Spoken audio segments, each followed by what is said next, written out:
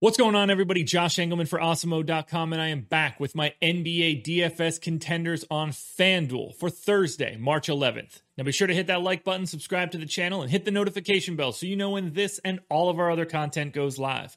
Follow me on Twitter, @JoshEngelman, so you can get updates to these sim results as we get closer to lock. And finally, let me know in the comments section who is your favorite and least favorite contender in this video.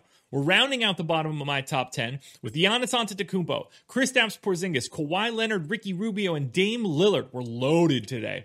Who will be my favorites? My top 5 plays for today? It's time to find out.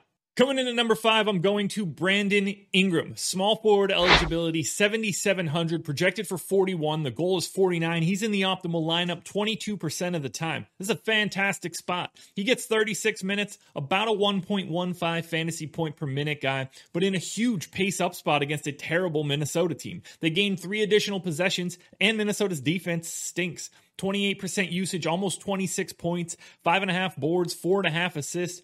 All of these signs point to a really nice outlook for Brandon Ingram at a $7,700 price tag and a small forward position that is generally tough to fill out. All signs point to Ingram in this one. This matchup looks great. Don't be afraid to grab yourself some Pelicans. Next up at number 4, we're going to the shooting guard spot for Seth Curry, 4,200, projected for 28, goals 37, optimal lineup 24% of the time. Philly's in an interesting spot today. No Ben Simmons, no Joel Embiid. That changes the outlook completely. A lot of value here. 34 minutes for Curry, basically a 0.8 fantasy point per minute guy. Right around average usage, 16 points, 4 assists, 2.5 rebounds. You're just hoping that the three-pointers fall in here.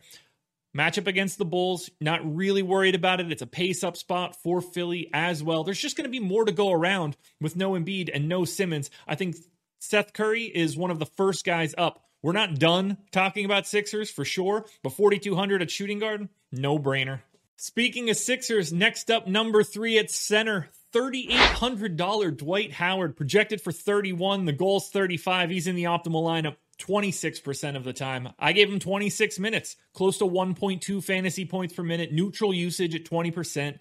11 points, 11 boards, 2 stocks. Same matchup against the Chicago Bulls. Dwight's probably not going to be all that worried about Wendell Carter on the other end. Probably can get him into foul trouble pretty quickly, too. They don't exactly have other centers that are going to make Dwight be in any sort of problematic spot.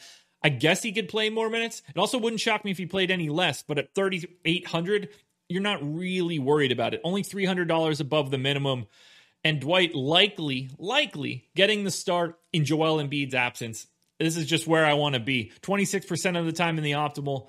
Pay down with Dwight. Pay up elsewhere. That's why you get to Dame and Kawhi and Porzingis and Giannis. Dwight Howard helps. Keeping it going with 76ers, number 2, point guard eligible Shake Milton. 4,200, 33 fantasy point projection. 37 points is the goal. He's in the optimal lineup 32% of the time. He hits that goal 35% of the time. I gave him 30 minutes. I think that number could even go higher. Normally a 0.86 fantasy point per minute guy, but with these guys off the floor, he sees a massive usage increase. So much so that he becomes like a 1.1 fantasy point per minute guy. It's crazy. 19 points, 6 assists, 3 boards. Same exact matchup against the Chicago Bulls. But again, this is just another guy who's picking up a ton of minutes and a ton of usage just because Ben Simmons and Joel Embiid are out, and he's still only priced at 4,200. These Sixers guys are going to be very popular across the board, as they should be, so be aware of what's in the rest of your lineup. But Milton, Howard, Curry, my number 1 contender as well, you just have to have these guys.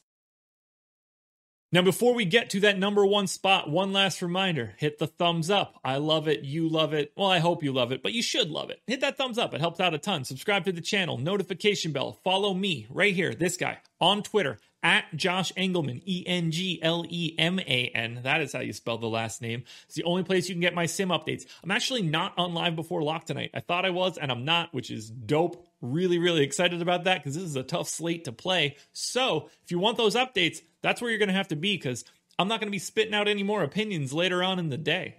And finally, the number 1 contender, and it's not even particularly close, Tobias Harris, power forward eligibility, just 6,900, projected for 44. The goal's 46. He's in the optimal lineup 42% of the time, 10% more than Shake Milton. 36 minutes, 1.23 fantasy points per minute. 28% usage with those guys off the floor, 25 points, well, 24.5, but I'll round up, it's fine. 8 rebounds, 5 assists, a stock and a half. Same matchup against the Bulls. It's Tobias Harris's show today. I love this spot. He should be the most popular play of the slate on FanDuel. Really, no matter what happens, unless we get some really crazy news, this is just as good as it gets. He has legitimate high 50s, like mid 50s, high 50s ceiling in this spot. The floor is very, very high. Really hard to see how this one fails. Again, he hits that GPP goal 43% of the time. You have to be getting to Tobias Harris. He is the unquestioned number one play on FanDuel today. Alrighty, folks, that will do it. Those are my NBA DFS contenders on FanDuel for Thursday, March 11th. Again, I'm not on Live Before Lock. I thought I was, but I'm not. So strategy show today with Adam Kaufman. Make sure you're watching that so you can see my thoughts. Process show was 2 hours long today. We had 22 games or 22 teams to go through. Go back, watch that. We'll be back again tomorrow with another process show and another edition of the Contenders. So good luck tonight, everybody.